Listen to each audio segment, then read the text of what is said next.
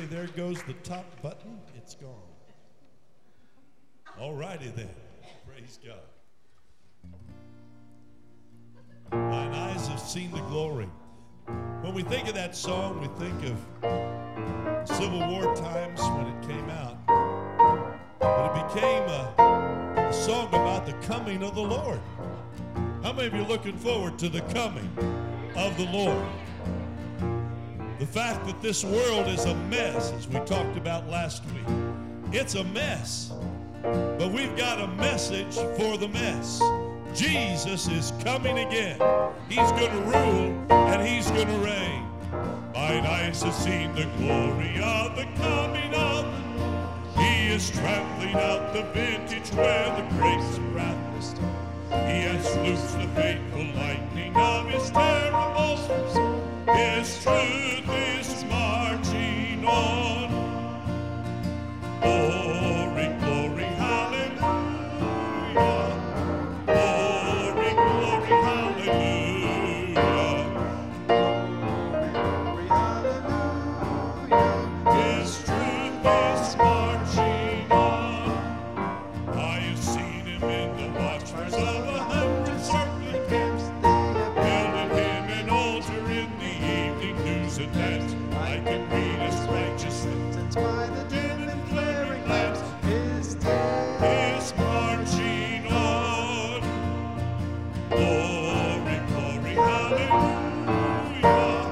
Glory, glory, hallelujah.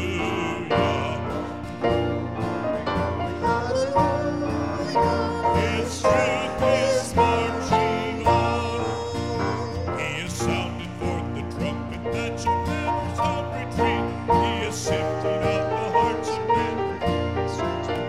Oh, be swift, my soul, to answer him. Be jubilant, my feet. God is marching on. Glory, glory, hallelujah. Glory, hallelujah. Glory, glory, hallelujah. You sing that chorus again. Well, glory, glory, hallelujah.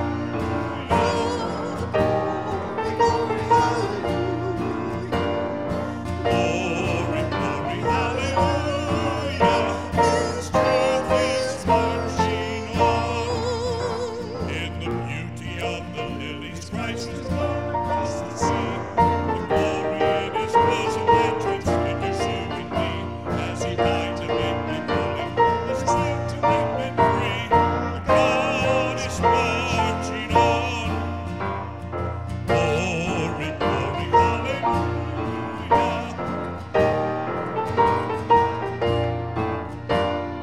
Glory, glory, hallelujah. It's marching on. Amen. Amen. Amen.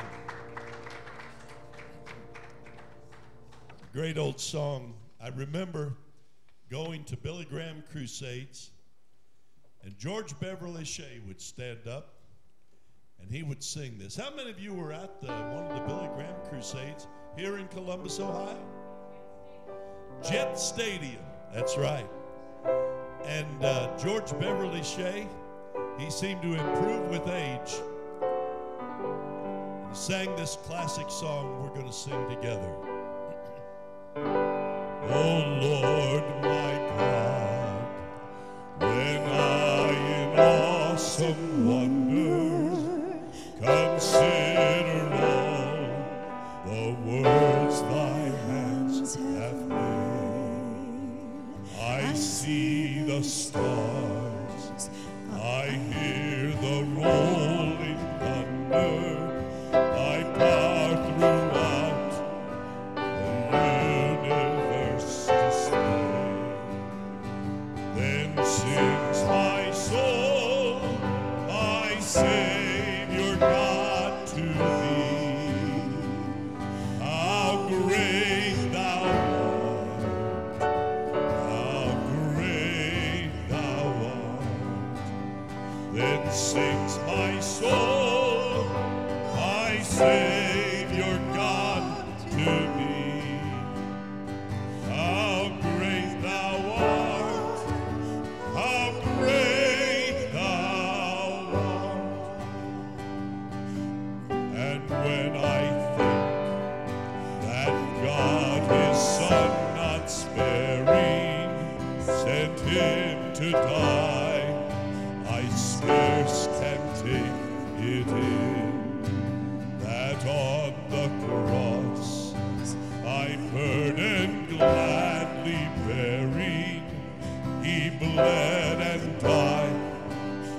take away my sin. Hallelujah. Then sings my soul, my Savior God, to thee. How great thou art, how great thou art. Then sings my soul, my Savior God, to thee. How great thou art, how great thou art. When Christ shall come with shouts of acclamation and take me home, what joy shall fill my heart. Then I shall bow in humble adoration and there proclaim, my God, how great thou art. Sing it out, church. Then sings my soul, my Savior God, to thee. How great thou art, how great thou art. Then sings my soul, my Savior God, to thee. How great thou art, how great thou. Can anybody give him some praise today? Hallelujah. Hallelujah. Many times on Wednesdays, as we're studying different portions of the Bible, I'll bring out an old song, an old hymn that relates and the story behind it. And the story of this great old hymn tells of a man who was engaged to be married, and 1 week before the marriage, his bride was killed in a tragic accident. He kept following the Lord. He kept trusting in God. He moved from England over to America, settled in a village in a town. And after several years, he found a young lady that they were engaged. And exactly 1 week before the marriage, she passed away with pneumonia. And he was feeling so neglected, so lost, so overwhelmed. But the Spirit of the Lord came upon him to talk about a friend who will never leave and never forsake. Let's sing that old song together. What a friend we have in Jesus, all our sins and griefs to bear. What a privilege to carry everything to God in prayer. Oh, what peace we often forfeit, and oh, the needless pain we bear, all because we do not care. Everything to God in prayer. Have we trials and temptations? Is there trouble anywhere? We should never be discouraged. Take it to the Lord in prayer. Can we find a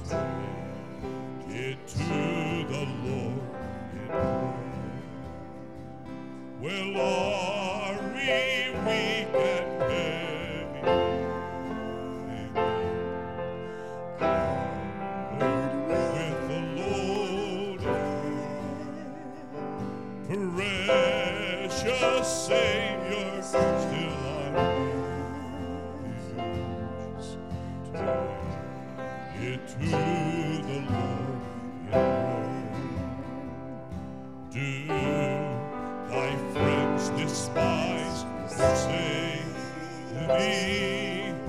Take it to the Lord in His arms He'll take and shield. Find a soul that's praise God. Praise God. Praise God. Hallelujah. You may be seated for just a couple moments. Rest up a bit. We want to welcome everyone to worship and praise of Jesus today.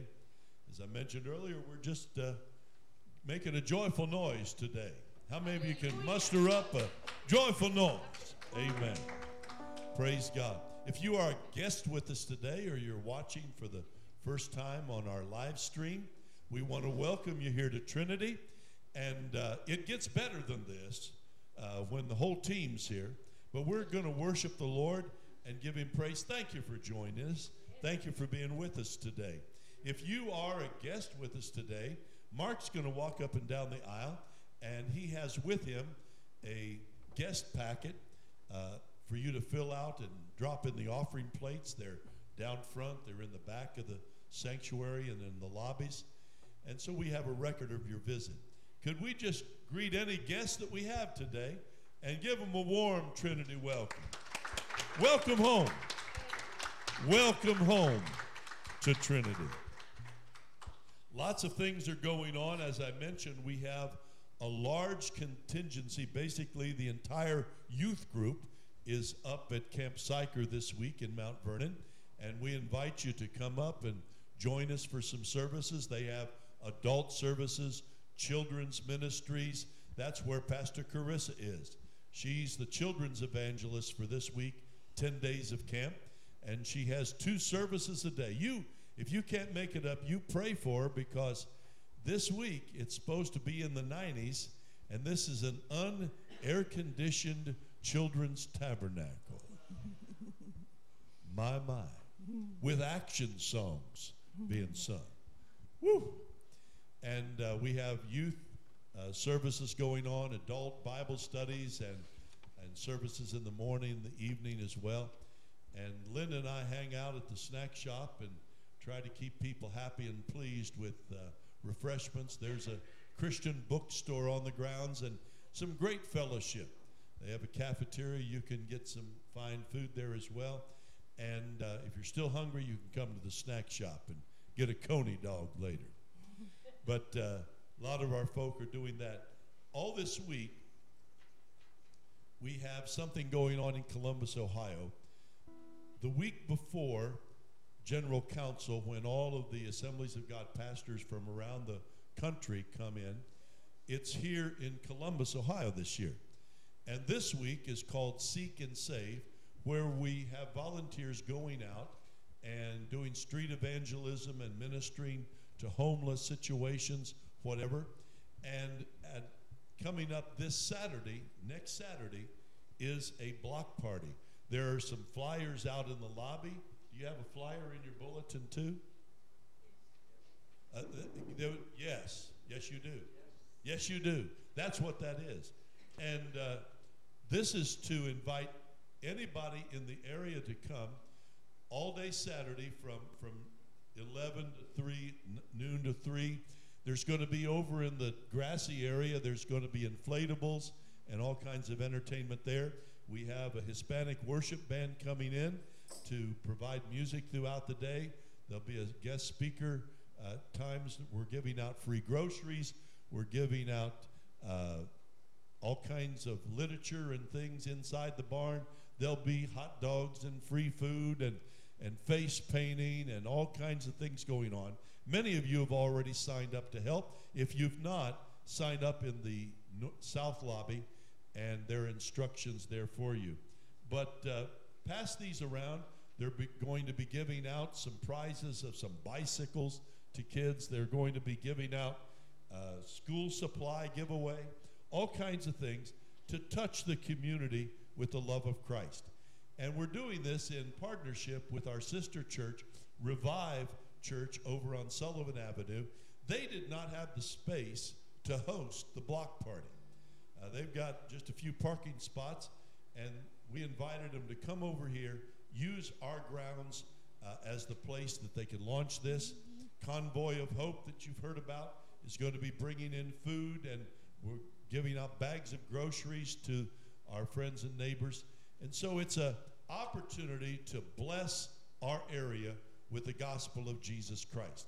And there's going to be a prayer table. There'll be opportunities for you to just sit and witness to those that are passing by. So please sign up and be a part of that and pass these out. Let people know about next Saturday, and the times are on there, and all the location is right outside here.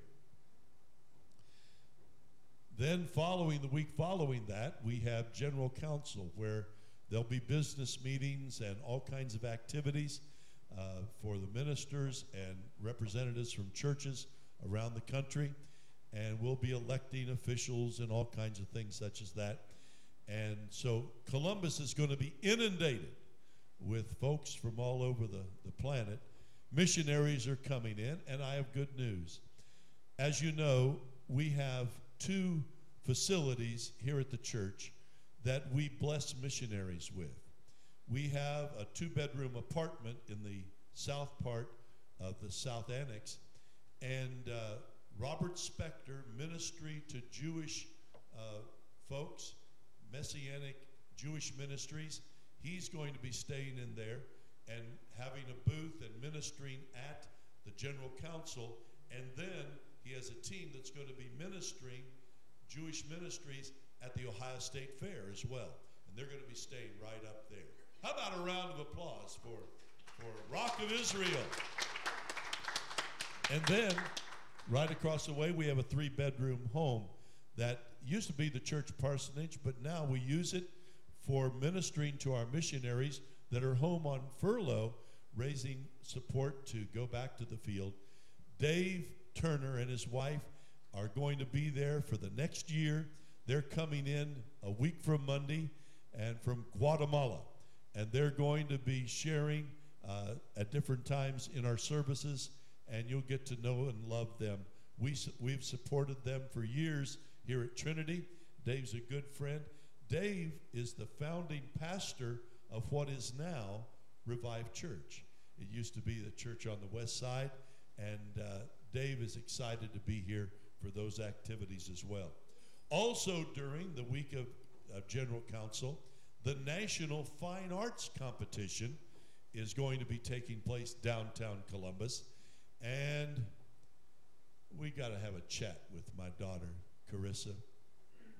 We just got to have a chat. You know, she did all the stuff for the youth missions trip this summer. Now she's the children's evangelist up at Camp Syker for 10 days. And when she gets back, she's judging some of the competition at the National Youth Convention. Fine Arts. When you have a chance, pray for Pastor Carissa to either get some sense or give her some strength.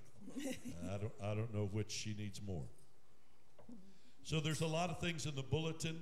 We are having our regular Wednesday Bible studies. We have an AM Bible study at 10 a.m., and we are going through the Bible book by book and looking at each book and finding prayer principles. Last week we covered the Gospel of Luke and found some great prayer principles there. I'm excited about this Wednesday morning. We are in the book of John, and we're going to be looking at chapter 17 and finding out.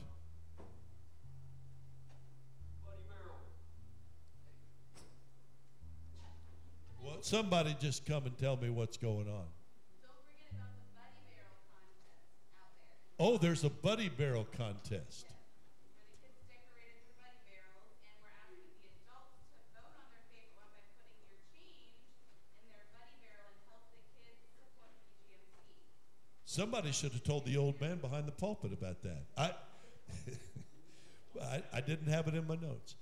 So, Buddy Barrels is a fundraising arm of the children's ministries. And the one person in charge of that, Annette, is got a creative way. They decorated their buddy barrels. And you say, what's the history of that?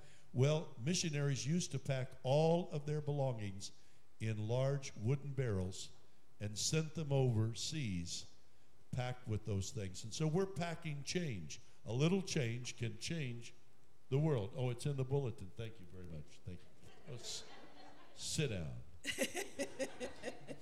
Smart Ellie.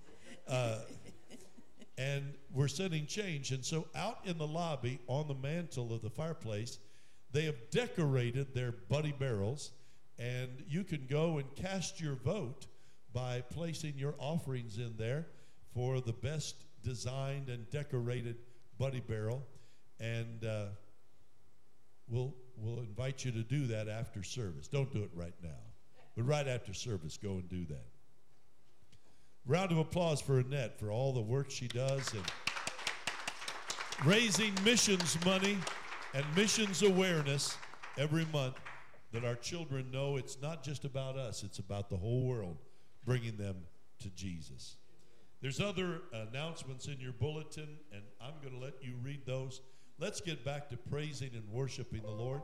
We remind you that all during praise and worship, when we're singing praise to our God, there's an opportunity for you to give your tithes, your offerings, your gifts of love in the front, in the back, in the lobbies.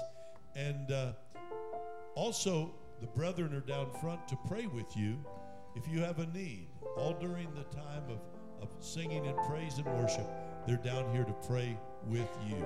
So let's stand together and continue to sing some of the great songs of the faith.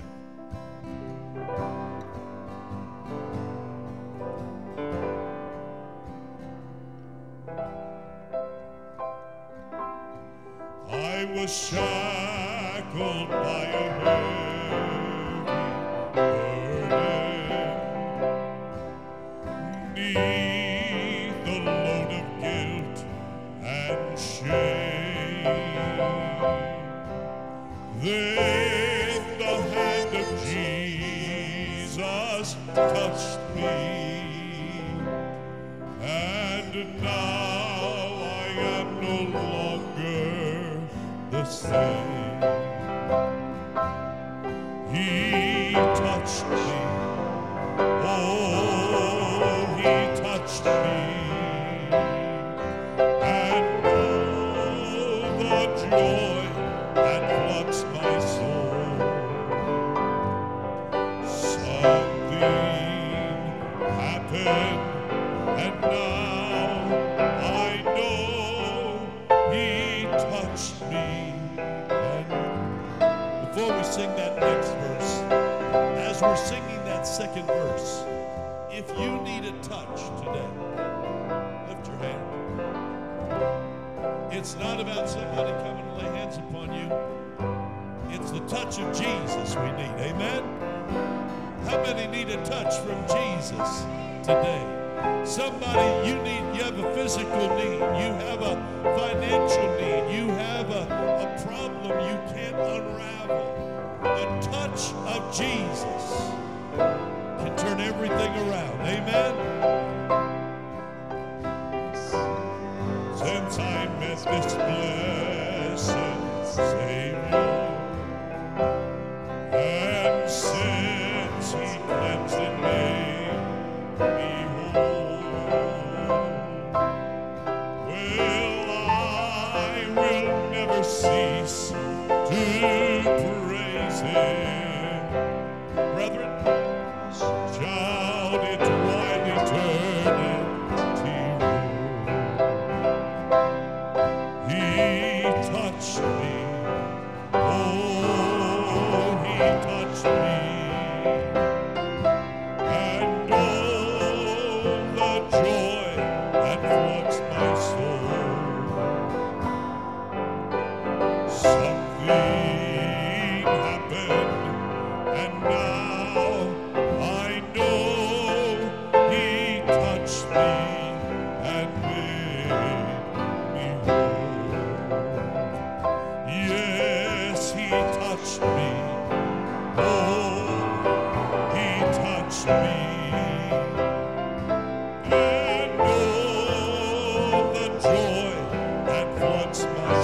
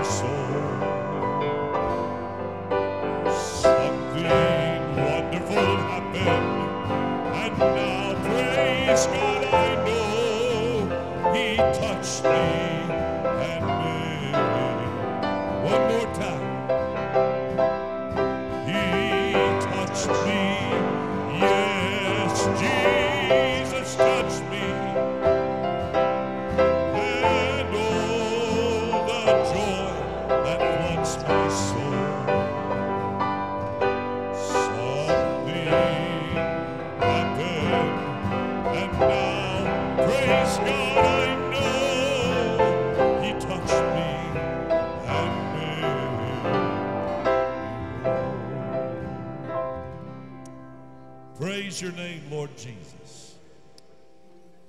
Praise God. And his name is what? Jesus.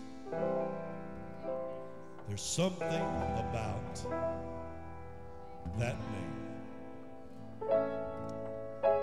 Before we even sing it, all over the sanctuary, just begin to whisper and worship the one who bears that name, the name of Jesus. Could we do that? Before we sing a note, Jesus, Jesus. Praise the name of Jesus. All hail King Jesus. Jesus, Savior, Jesus, Healer, Jesus, Provider, Jesus, the rock in the weary land, Jesus, the driver away in the forces of the enemy, Jesus, the healer of broken bodies, Jesus, the one who can clear our thoughts and our minds, Jesus, the one who comes when we're in a dark place and he's the light of the world, Jesus, who's the fountain of life, Jesus, who's the bread of life, Jesus, who's the good shepherd to guide and lead us. Father God, we come in the name of Jesus to give you praise. We lift up that name because there's coming a day, church, when every knee shall bow, every tongue shall confess that Jesus is both Lord and Christ. Hallelujah. Hallelujah.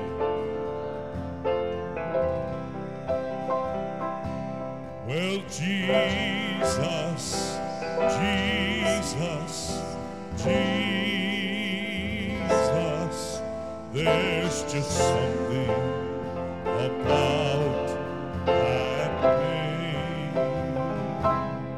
He's my master, Savior, Jesus, like the fragrance after the rain. Jesus, Jesus,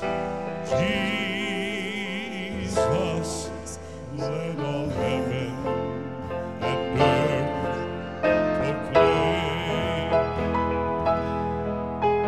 Kings and kingdoms may all pass away, but there's something about that name. Just the ladies to sing it. Jesus, Jesus, there's just something about that name. Master, Savior, Jesus, like the fragrance after the rain. Jesus, Jesus, Jesus, Lord of heaven and earth proclaim. Kings and kingdoms pass away, but there's something about. All right, gentlemen. All the men. Jesus, Jesus, Jesus, there's just something about that name. He's my master, Savior, Jesus, like the fragrance after the rain. Oh, Jesus, Jesus, Jesus,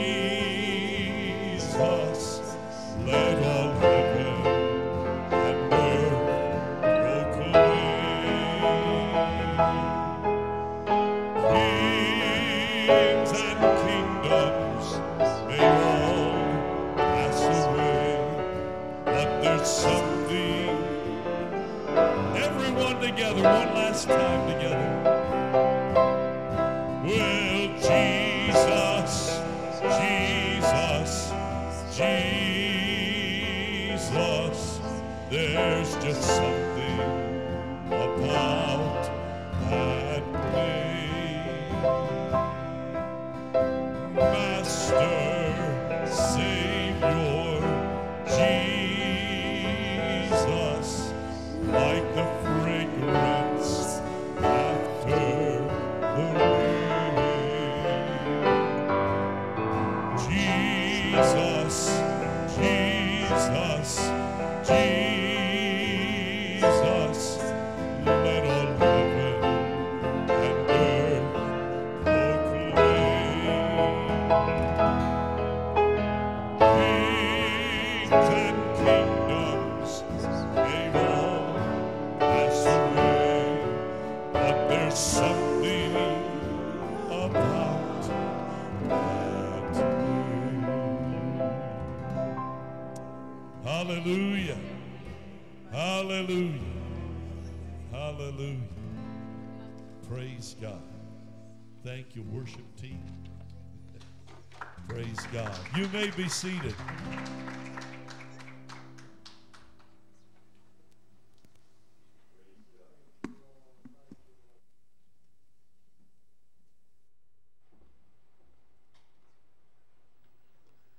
I was telling some folk in the lobby about our Heavenly Father and his sense of humor.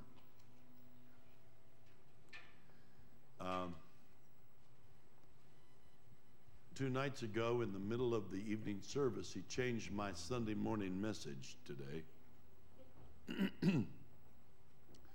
I'm usually trying to be neat and organized, and yellow sheets of paper, not yellow with age. Praise God. Would you stand with me and turn in your Bibles to the 12th chapter of the Holy Spirit through Paul's letter to the Romans. Romans chapter 12. Romans chapter 12. We're going to be looking at the first couple of verses.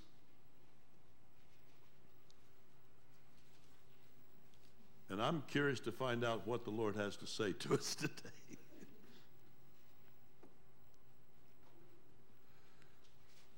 I'm reading out of the New King James. Your translation may bring this a little bit differently, but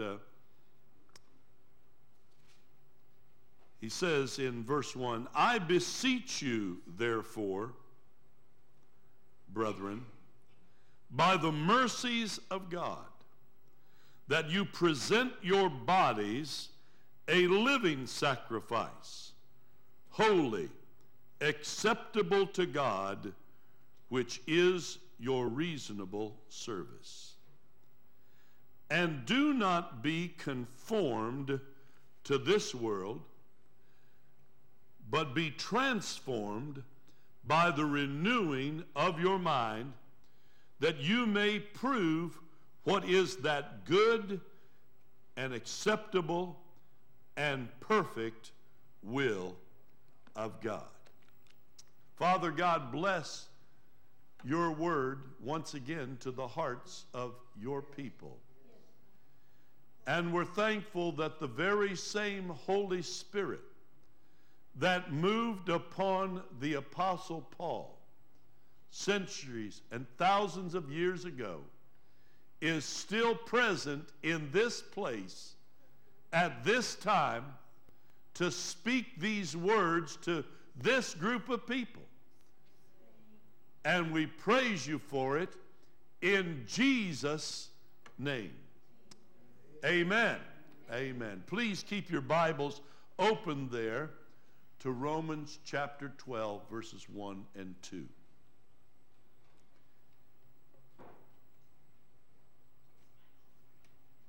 Up until this point, Paul, through the Holy Spirit, has been going over a number of things that God has done, and also a number of things that people have done that God's not thrilled with. And we all know that when we see the word therefore in a portion of Scripture, we have to do what? Find out what it's there for.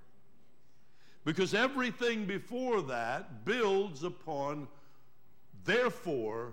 The conclusion is this. It's like when you work a math problem and you have the 2 plus 2, and then you put a line down there. And what you're supposed to do is everything that happened before that line, you're supposed to add it up and put it there and draw your conclusions. How many of you have difficulty even today doing simple math problems? I'm one. Math is not my thing. I'm working in the snack shop, and they'll say, I want this and that and the other, and how much is that? And I said, that's an excellent question. It's a wonderful question. And I'll call over, honey, what is that? And then my daughters are there to help, Dad, okay, well, they think it's simple. Not for me. When you draw that line, everything that came before that adds up to bring the result that's there. And so we're looking at what the therefore is there for. And we're going to find out briefly about that. But first of all, look at what happens before the therefore. Exactly right before it. I beseech you. Now that's not a word you use a whole lot. How many of you used that in a sentence this past week? I thought not. I was trying to think the last time I used the word beseech. I couldn't recall except in reading Scripture. Paul is coming to Roman believers. He's not coming to the lost in this. This letter is not written to the lost. It's written to the church. It's written to born-again, blood-washed, filled with the Holy Ghost power believers. And he is not pointing a finger and saying, I command you to do this. I am ordering you. I'm the Apostle Paul. I was knocked down and found Jesus on the way to Damascus. I've been used to start this many churches. I've been in jail. I've been whipped. I've been beaten. He does not come from a position of power. He comes from a position of pleading. The word there in the original language is to beg or to humbly plead with someone. He's not coming with his finger pointed at them and saying, do this. He's saying, I'm begging you. Do this. Oh, there's a big difference, isn't there? How many of you respond real well to people come and say, you do this and you do that? What is any of you have that little thing that rises up within you and says, well, I don't think so? I know some of you that have that rise up in you because I've tried to give you an order and you didn't respond well. So I stopped giving orders years ago. I just don't do it anymore. Would you please? Paul, under the inspiration of the Holy Spirit, even though these are things that God wants to have happen, he is not making it a command that they must do it or be in violation. He is begging them, he is pleading with them to do what follows this out of pure love and a desire for the church of Jesus Christ to be expanded among the Roman believers and among the Roman people. All the lost of that wicked civilization. But he brings a message of pleading, begging. He's begging the church to do something. And it's important. And he brings us a reasoning behind that. He says, I beseech you, I'm begging you, I am pleading with you. I'm on my knees. My finger is not pointed. My hands are joined together, pleading with you. Please, by the mercies of God. He said, my pleading is based upon the mercy of God that you have already experienced.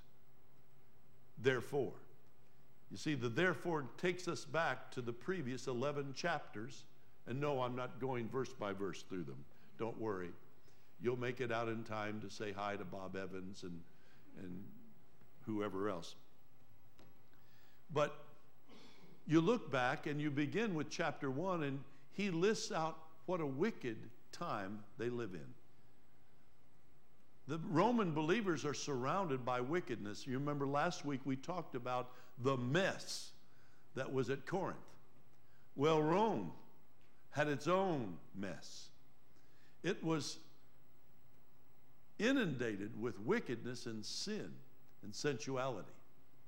And you read through, if you turn through and look chapter by chapter, you'll find out in the first chapter, he's saying, in the midst of all the evil and wickedness that's going on, where people have turned a deaf ear to God and his ways, that people have rejected God, and they'll lift up idols to animals or to other foreign false gods. Well, they'll exchange the natural relationship that God created. Maybe you've never heard that. In the beginning, God created male and female. Well, in chapter 1, he said, that's not what's going on in Rome.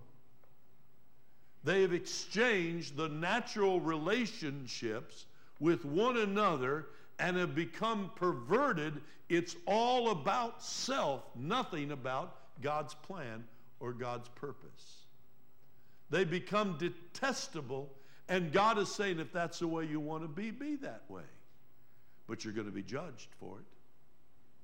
In chapter 1, he lets the people know about the sin that's all around them and that they're going to suffer judgment, and God is going to judge all wickedness and sin. Do you believe that? He will. But then he goes on and talks about that God has extended mercy. You're guilty of sin that is worthy of death. You see, the wages, this is previous verses in Romans, the wages of sin is death. But there's not a period in that sentence. Aren't you glad? It's not just a proclamation that when you sin, you're going to be judged, you're going to die. The wages of sin is death, but the gift of God, the mercy of God. And there goes that tambourine. I knew I'd nail it before the service was over. You see, there's no period in that sentence. The wages of sin is death, but, however, God has a gift for you. Not death, eternal life through Christ Jesus, your Lord. Boy, that's mercy, isn't it? If you're on death row and you deserve death, you deserve the sentence. And God is stepping in and said, but it doesn't have to be that way. Paul writes under the inspiration of the Holy Spirit, all have sinned and come short of the glory of God. You don't deserve anything God has for you. Do you realize that? I don't, you don't, nobody does. We don't deserve all the good things God has stored up for us because we're sinners and we're lost and we're hopeless except for the free gift of God's mercy. When we call upon the name of the Lord and we're saved, our sins are eradicated. They are washed off the slate. They no longer exist. The Bible says as far as the east is from the west, they are separated from us and remembered against us no more. Whoa, somebody ought to shout. Your past is not just off the books. It's out of the view of God. He remembers it against you no more. You say, Pastor, that always troubled me. Does that mean that I can remember things and God can't? Does that make me better than God? No, it makes you stupid when you ask a question like that. But it's remembered against you no more. You still did the act, did you not? You still committed the sin. You still walked in disobedience. But, just like Paul, he still, in the past, had killed followers of Christ. He'd beaten them, took mom and dad from the crying hands of the children, and put them in jail and killed them. That's a fact. He had done that. But God, when he asked for forgiveness, Paul received the mercy of God, that God remembered what he had done against him no more. And Paul relates it on numerous occasions when he stands before princes and kings and the Jewish leadership. He recounts his testimony of how he was vile and how he was a Pharisee of Pharisees, and he threw him in jail and he persecuted. But the grace of God was extended to me, and I met him on the Damascus Road. And he tells his story, his personal testimony. He can remember what he was like before he met Jesus on the Damascus Road. How many of you can remember what you were like before you met Jesus as your Savior? Now, some of us have memory issues, but I think you can probably remember, can't you?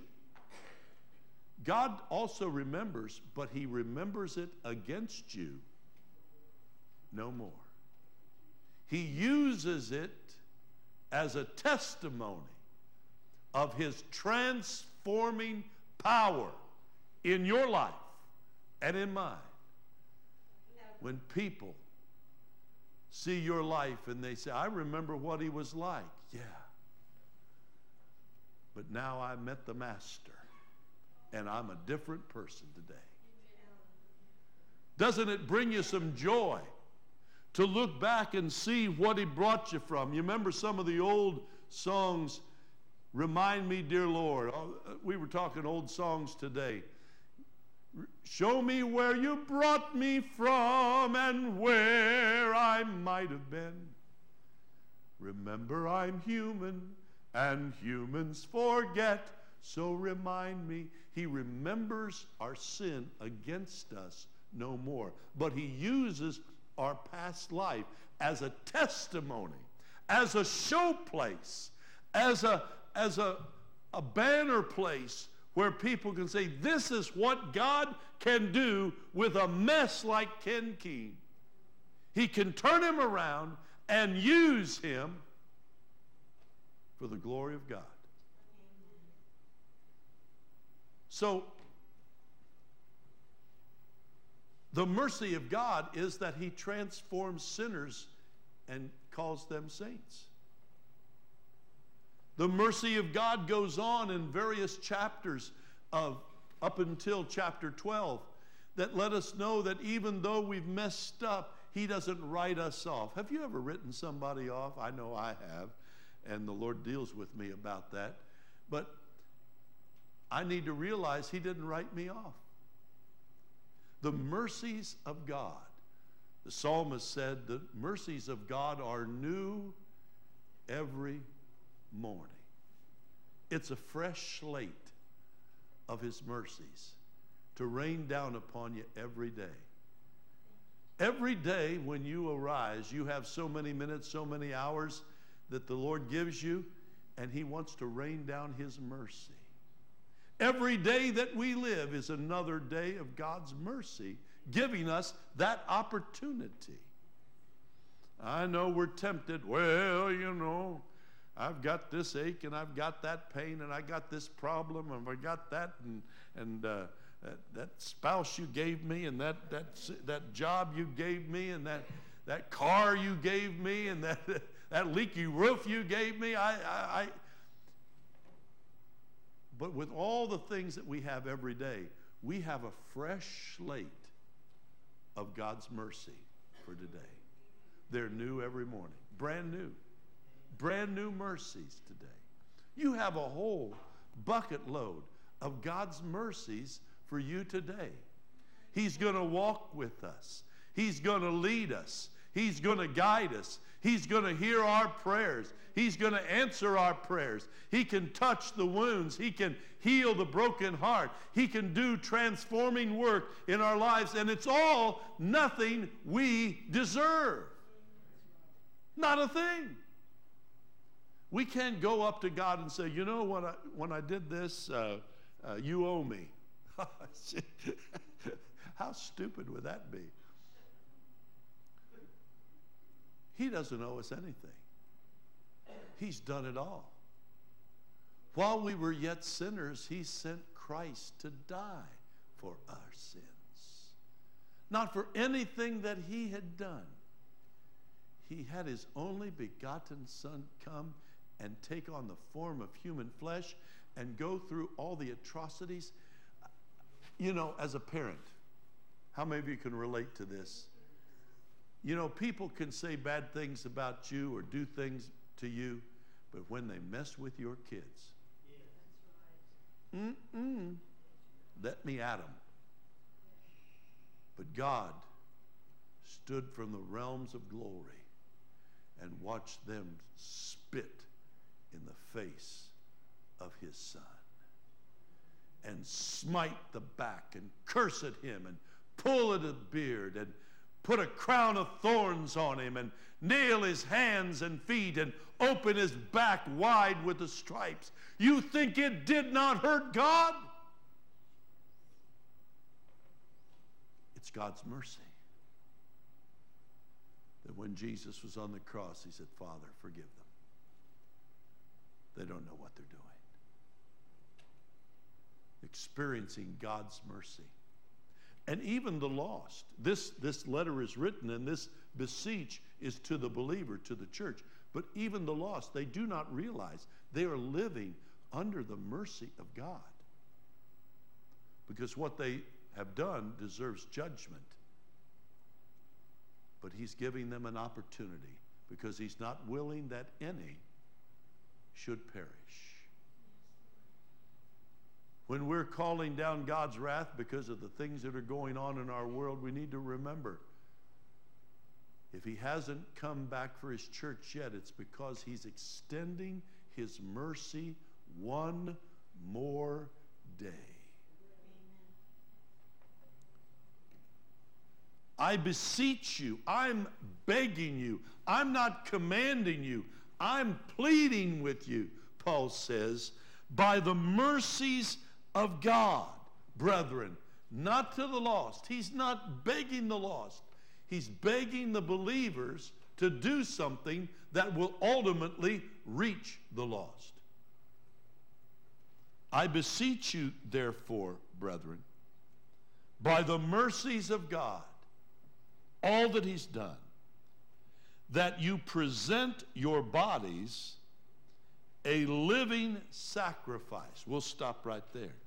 Present your bodies a living sacrifice. I looked up the Greek word for present, and it's very similar to our word present and present. You know, in Sunday school class, many times I'll have the kids read verses of Scripture. And our English language is a strange language, isn't it? You know, the word present and present are the same word. But it's context. When you give something as a present, what do? You hand it off, and you take your hands off of it. The word there is the same in the Greek. It is to make an offering and lay it before. You say, well, how could the Romans know anything about that? Read chapter 1. They had idols that they worshiped before they came to Christ. All over Rome. As we talked last week about Corinth, every street corner. It's kind of like here. Every street corner in the city of Columbus either has a Walgreens, a CVS, or a new bank building. Maybe all three down here. It was that way in Rome. Every city of Rome would have an altar and a shrine. The first thing that you'd see when you come into the harbor at Caesarea Maritime in Israel, and some of you are going with us this time, and we'll take you to that harbor that Herod built. And up on the hill overlooking the harbor, the first thing that every sailor would see when they arrived at Caesarea Maritime was the temple to Caesar Augustus. Because Romans believed that their Caesars were likewise gods. And so when the people would arrive in Caesarea Maritime, if they came by boat, they would make their way up and they would bow down and bring a present, a gift, and lay it before the altar at the place of the temple to Caesar Augustus. And they did this for several reasons. They were trying to court favor with Rome for the outstation in Israel, but also it was a big business, the worship of false gods, idols everywhere. And they had learned, even the Romans before they were saved, had learned that you bring a present and offering and present it to your gods. Now, I haven't seen this in years, but how many of you remember back when you'd go into a Chinese restaurant? In the front lobby, there would be a little statue of Buddha. Any of you ever seen those? Yes. With a couple pieces of fruit and sometimes some sticks of incense. This was an altar, a Shinto altar, asking Buddha to bless the establishment. Now, I used to go into one up in Bellefontaine, and the lady there had come to our services and given her heart to the Lord. And I talked to her about it. She took it down. She says, well, it's just custom. We just do that. I says, well, don't do that. You're worshiping Jesus now. It's a very common thing all over the world for people to bring gifts and present them to their deity, their altar, their God that they're worshiping. Whether it's ancestors, I know in the Philippines, it's a big deal to take out gifts and present them to trees that they think that their ancestors abide in. This is something that is real in other parts of the world, but we have our own idols in America, don't we? Amen. And so when the Holy Spirit moved upon Paul to write to them, talking about the mercies of God that they had experienced, how they used to be, what they used to be engaged in, he's asking them to now present something to the one true God. Not a bowl of fruit, not a bit of incense, not some meat. You remember in Paul's writings, he had to deal with some people who were troubled over the fact that they were eating meat that had been sacrificed to idols. How many remember that? And Paul said, it really doesn't matter because they're just pieces of stone, but if it bothers you, don't eat it. You know, if you don't like it, don't eat it. So the Romans were remembering how they used to take offerings and present them to the false gods of Rome.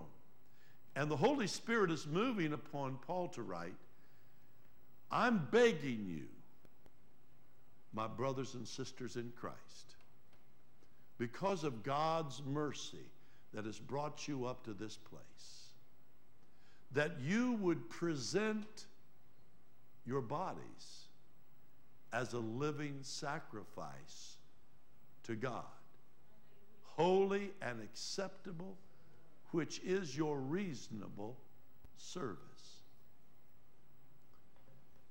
A living sacrifice.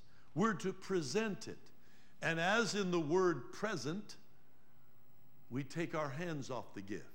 Wouldn't it be terrible to have a birthday party or something, or Christmas celebration, and somebody brings in, our tradition at our family is we start with the youngest, and they open all their gifts so we can watch them. And I was so glad that my daughters decided several years ago, says, Dad and Mom might not make it through till it's time for them, so we'll let them go second, so appreciate that. They're not watching, but they'll watch it later. Wouldn't it be terrible if I got all these presents and they said, did you enjoy it? Yes, I loved it. Was it nice? Yes, thank you so much. Well, we're taking it home now. No, I don't think so. You presented it to me. It was a present to me. You take your hands off what you present to me. And the concept was, when they came to the altars in the idol worshiping days, they would present their offering to the false god, and they would leave it there and go home. Paul is saying, because of God's mercy, you're a child of the King, you're a brother and sister in Christ. I'm begging you, I'm pleading with you to make a present of your bodies as a living sacrifice, and take your hands off of you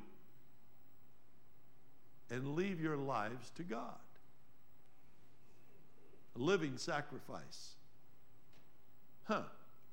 Living sacrifice. I heard a quote years ago.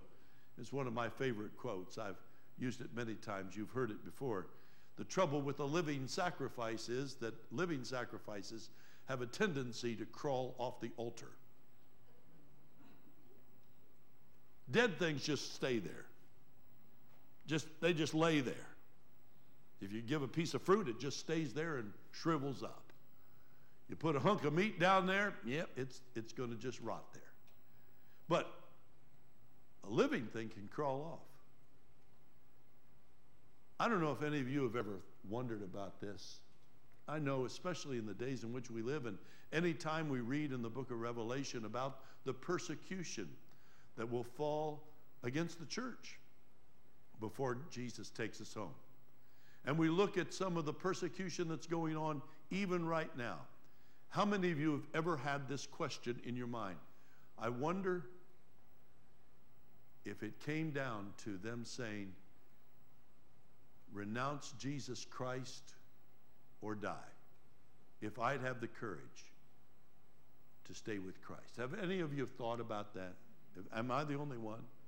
Anybody else thought about that? Would I have the courage to die for Christ? Would I have the fortitude to die for my Savior? Or would I back up and say, well, I'll secretly renounce him, but in my heart, I'll keep being a believer. And as I was reading this, I was sitting in a service, an evening service, and the Lord was dealing with me about this. And I reflected back on the times that would I be willing to lay down my life for the Lord? How can I know? Say, well, it's impossible to know until you get to that situation. And the Spirit of the Lord spoke to my heart. Says, yes, you can know.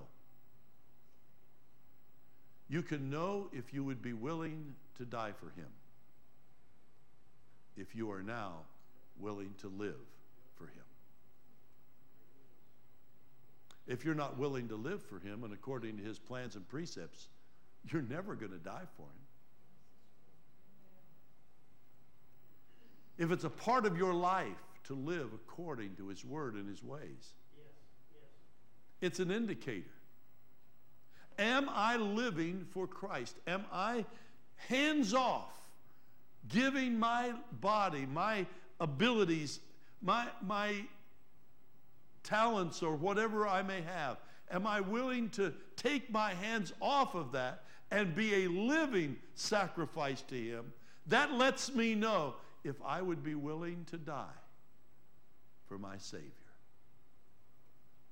The Lord is not so much looking for those who are willing to die for him as those who are willing to live for him. Right here, right now. Well, you know, Pastor, you know, like, you remember when Pete said that? Simon Peter, Lord, if everybody else leaves you, not this boy, not me. And Jesus turned to him and says, Simon Peter, you're going to deny me 3 times before the rooster tells people to get up. And he did.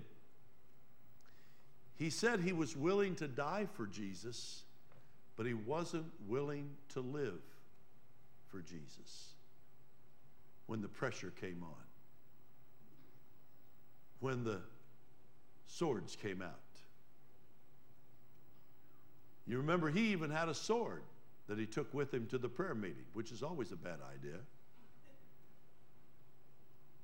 He drew it and cut off Malchus, the servant's ear in the garden. And when Jesus said, it's not what I meant, he took off and run. He wasn't willing to be a living sacrifice for Jesus, much less to sacrifice his life for the Lord. But the turnaround exists when we realize that later on, when Simon Peter found Jesus on the shoreline after his resurrection, and he felt the sting of the nets in his hands when the draught of fishes, he says, I know that voice.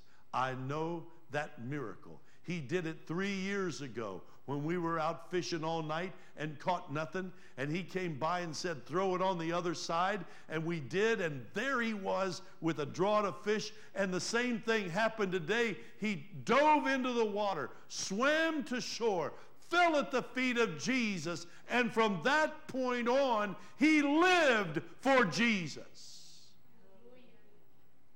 And when the time came, and they asked him to renounce Christ, he says, no, this is a matter of fact. I don't feel worthy to die in the same manner you crucify me upside down. You see, if you're not willing to live for Christ, a living sacrifice, you will never be able to die for him. And Jesus Christ, through Paul the Apostle here, said, I'm begging you, brothers and sisters, because of God's mercy that has brought you to this place of salvation, of being part of the church, that you make a hands-off present of your bodies, every aspect of you, of your life, a living sacrifice. Leave it there, holy, acceptable to God. And we've talked about the word holy before, and it means 2 things. It means cleansed, and it means set apart, belonging to, private property. And that definition flows right in with what the Holy Spirit is talking through Paul. I'm begging you, make a present of your bodies as a living sacrifice, holy. Take your hands off of it. It now belongs to God. It's no longer your time. You ask him, what would you have me do with it? It's your time, God. It's no longer your talents. They belong to him. You've made a present of them. You've taken your hands off. And the Lord says, this is what I want you to do. Okay. This past several weeks, you know, there are those that I know I can count on, even though they may feel overwhelmed. And One of those is Marcia Craig. And when Carissa was pacing nervously, when she found out that not a single one of the worship team keyboardists or vocalists would be here today, it's, Dad, what can we do? And my first thought was, let's put your worship soundtracks and things on the screen, and we'll just hum along with you. Just put it pre-recorded, And she says, no, I don't want to do that. And she says, is there anybody? And we tried a couple situations, and it came down. I says, you know what? I'll ask Marcia. If we could just do some songs that she's comfortable with. She plays and sings over at the nursing home every month. And when I asked her, I sent a text and asked her, yes, of course. Because years ago, I believe at the altars of this church, Marcia presented her body, her talents, her abilities, her time, her skills, and said, Lord, they belong to you. They are no longer mine. Now, was she nervous? Lord knows she was. She's still palpitating back in the seats. And she's been practicing and practicing and practicing. And didn't she do a great job? Amen.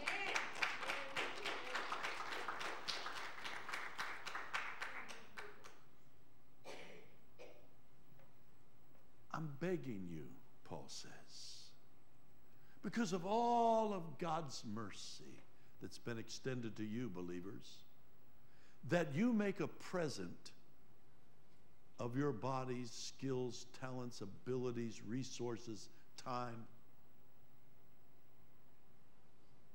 as a living sacrifice, holy, separated. They belong to God, not you anymore. Now, I know a lot of talented people who have never become a living sacrifice. I know a lot of talented people that have skills and abilities, but they've not given them to God. They keep their hands on those things. Paul is begging and pleading. He's not commanding, he's begging the believers in Rome, surrounded by an evil society, to take your hands off of your lives and live for Christ and be His.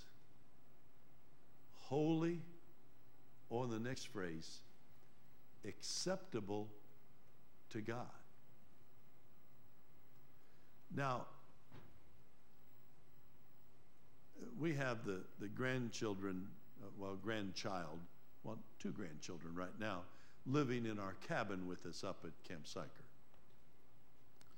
And we will send them in to clean their area of their clothing and possessions and snack wrappers and drink boxes and whatever.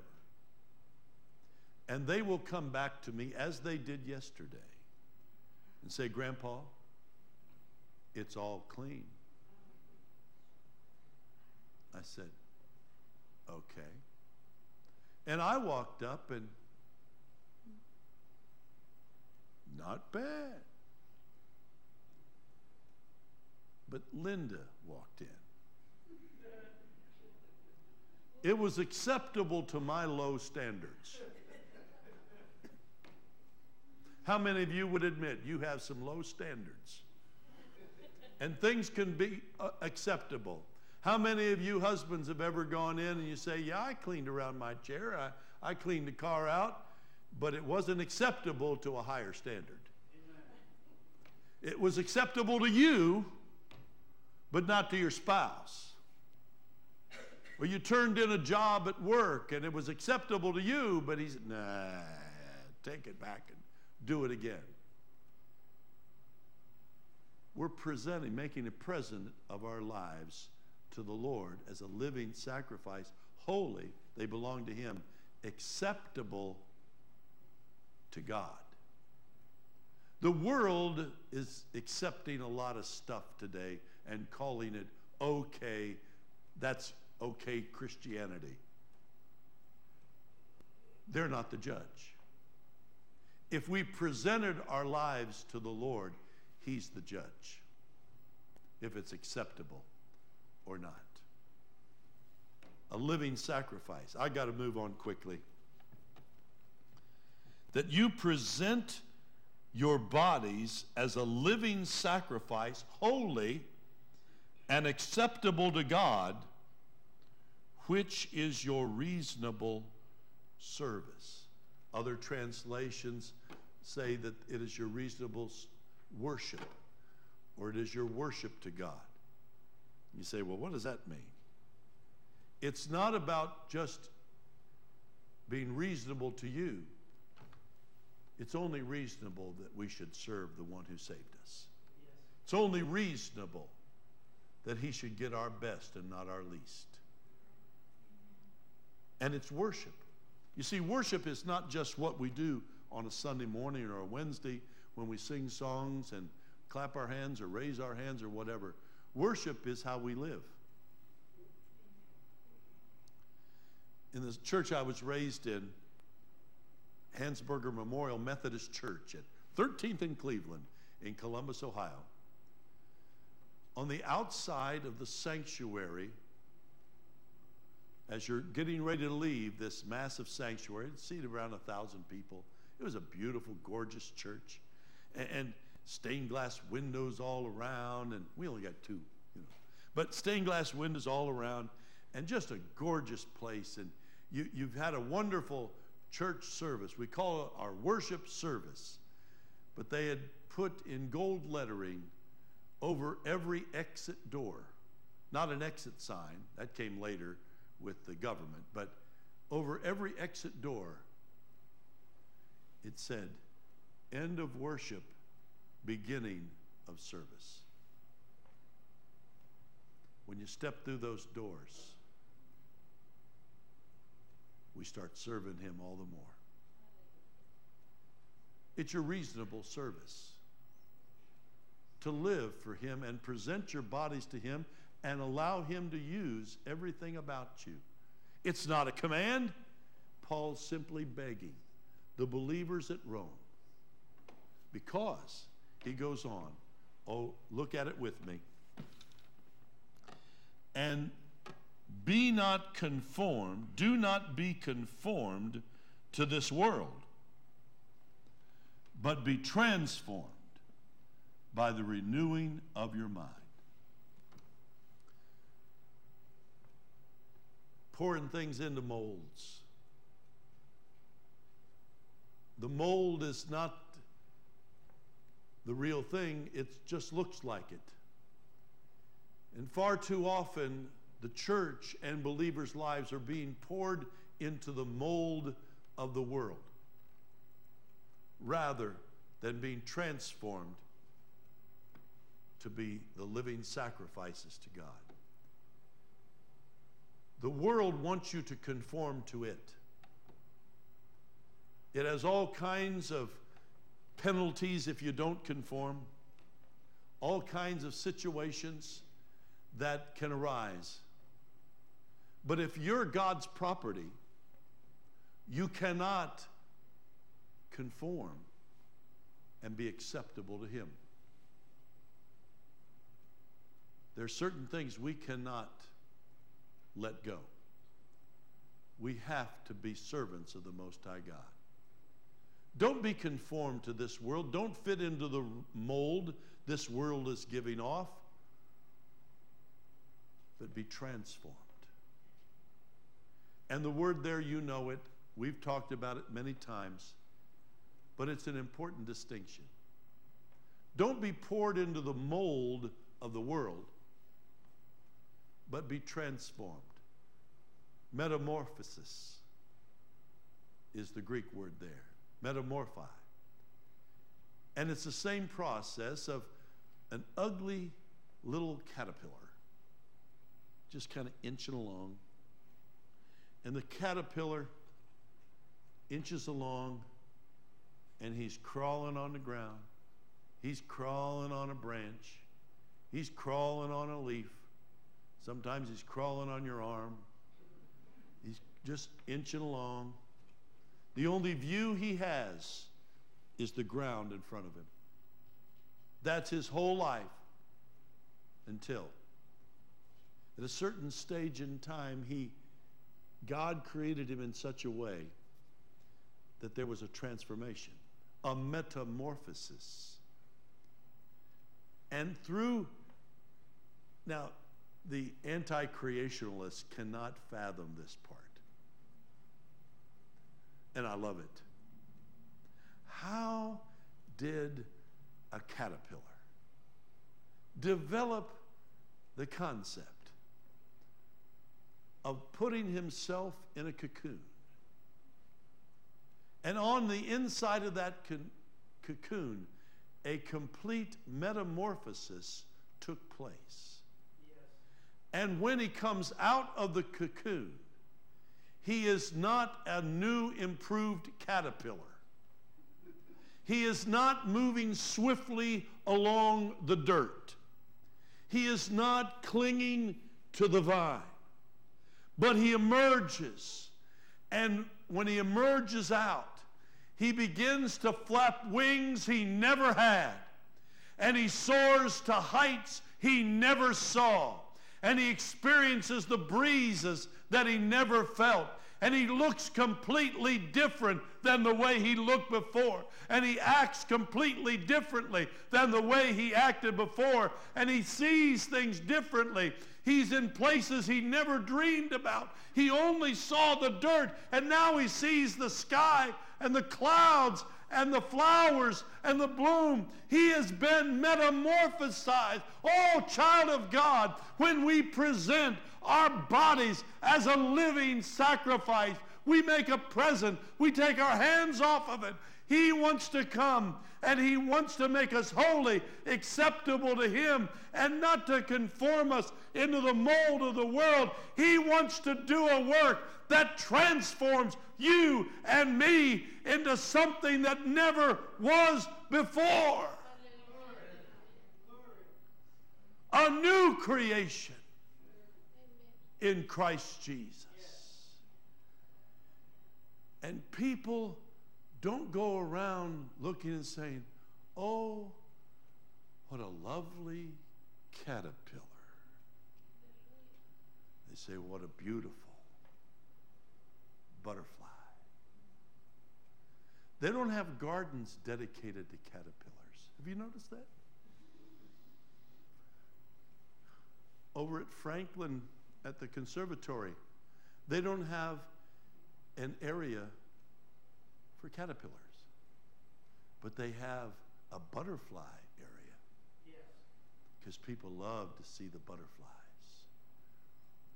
and the colors and the flight. The world is not looking for caterpillars that look just like them. They want to lift a gaze and see someone whose life has been metamorphosized by becoming a present to the Lord, a living sacrifice. They're going to watch the life of the butterfly Christian soaring. And they say, what made that butterfly fly? The same Creator transforms lives today. And I thank God for his mercy. I was that caterpillar, and so were you. Everything was about me and mine, but he did a work in my heart.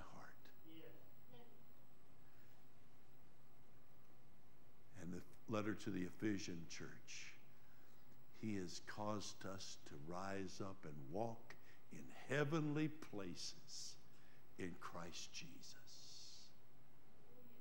Paul is begging believers, and I'm begging you in his behalf of the Holy Spirit, because of God's mercy extended to you, that you make a present of your lives, your bodies, your talents, your abilities, your resources, your time, your talent to God and live for him.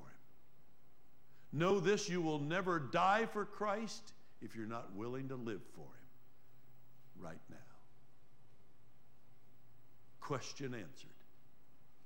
But when you become separated to him, you become God's property, acceptable to him.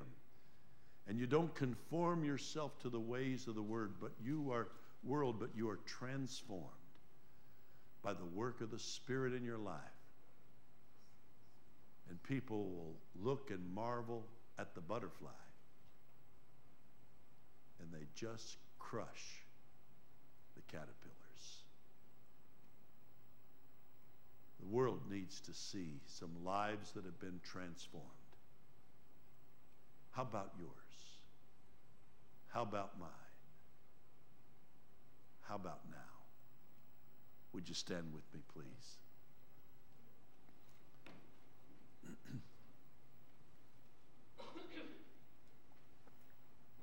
They're going to play an old song written by Ira Stanfield.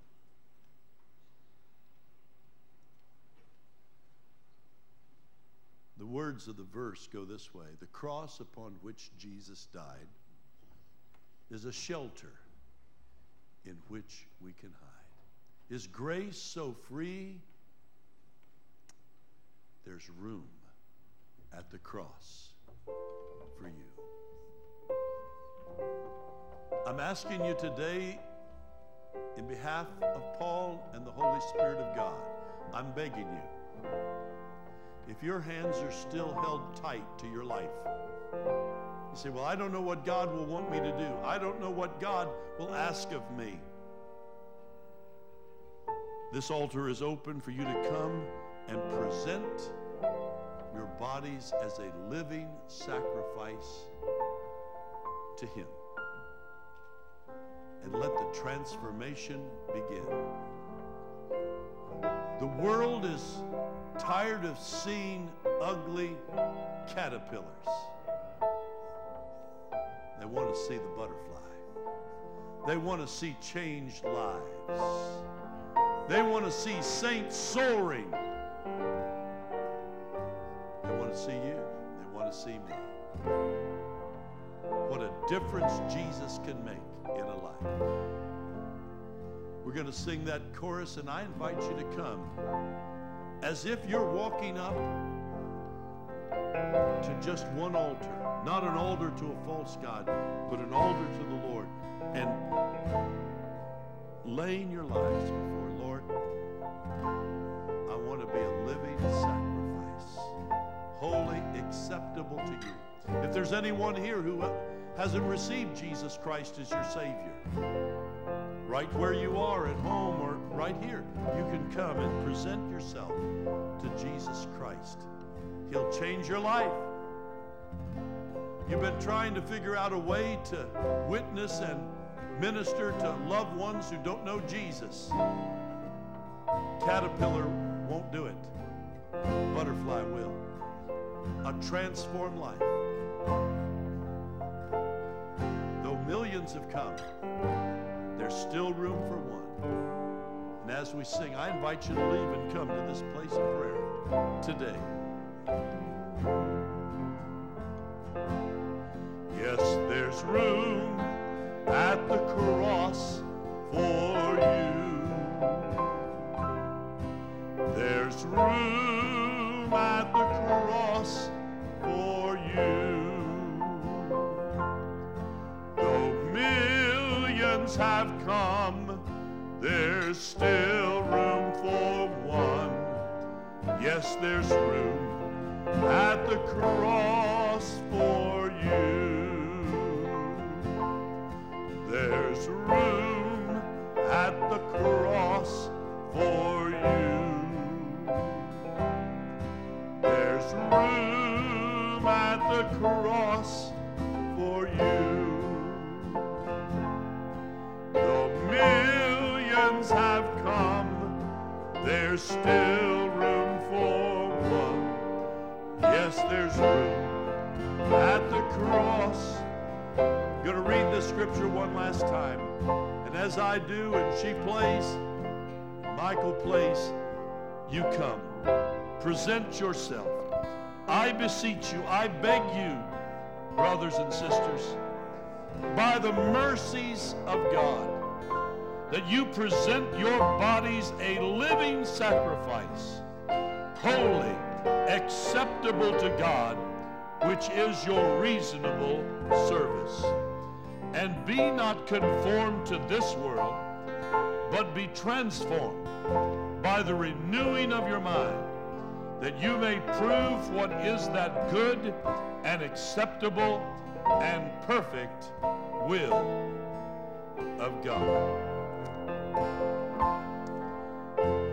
Millions have come, there's still room for one. Yes, there's room. I'm going to sing it one last time. I'm not going to beg as Paul did. I'm just going to invite. Room at the cross for you. Yes, there's room at the cross for you. Though millions have come, there's still room for one. Yes, there's room at the cross for you. Some of my other deacons, other brothers to come and pray. Be available, please. Need your help. Praise your name, Jesus. Praise your name, Jesus. Hallelujah. Hallelujah. Hallelujah. Lord Jesus.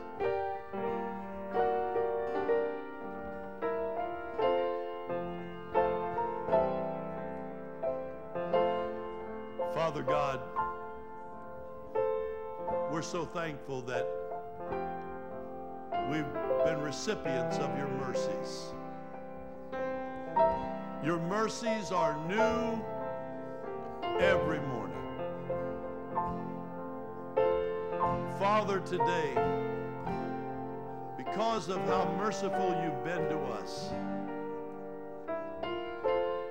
give us direction on how we can present ourselves, make a present of ourselves to you. Every talent, every ability, every aspect of time and resource in your hands, not ours, to be used of you, your pleasure, your present. Father God, for those who have questioned, would I have the courage to lay down my life for Christ? Speak strictly to hearts today. If you're not willing to live for him, you'll never die for him. Father God, let us leave this place of worship and go into a world full of need of service. Help us not to be conformed to the world in which we live, but to be metamorphosized by the power of your Holy Spirit, that we would know what the good and perfect, acceptable will of God is. That people would see changed lives and realize it wasn't us that did the changing, but Creator God who made the work possible. We thank you for it all, Lord. We pray for this coming weekend and the outreaches that will be made into our community.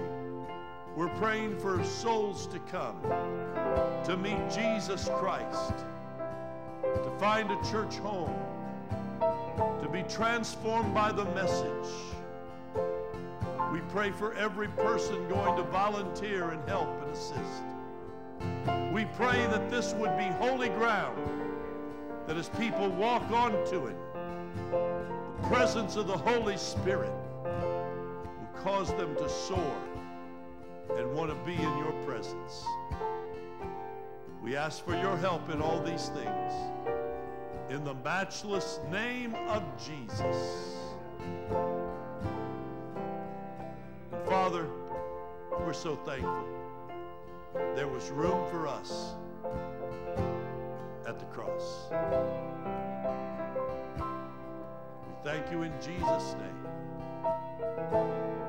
Amen. Though millions have come, there's still room for one. Yes, there's room at the cross for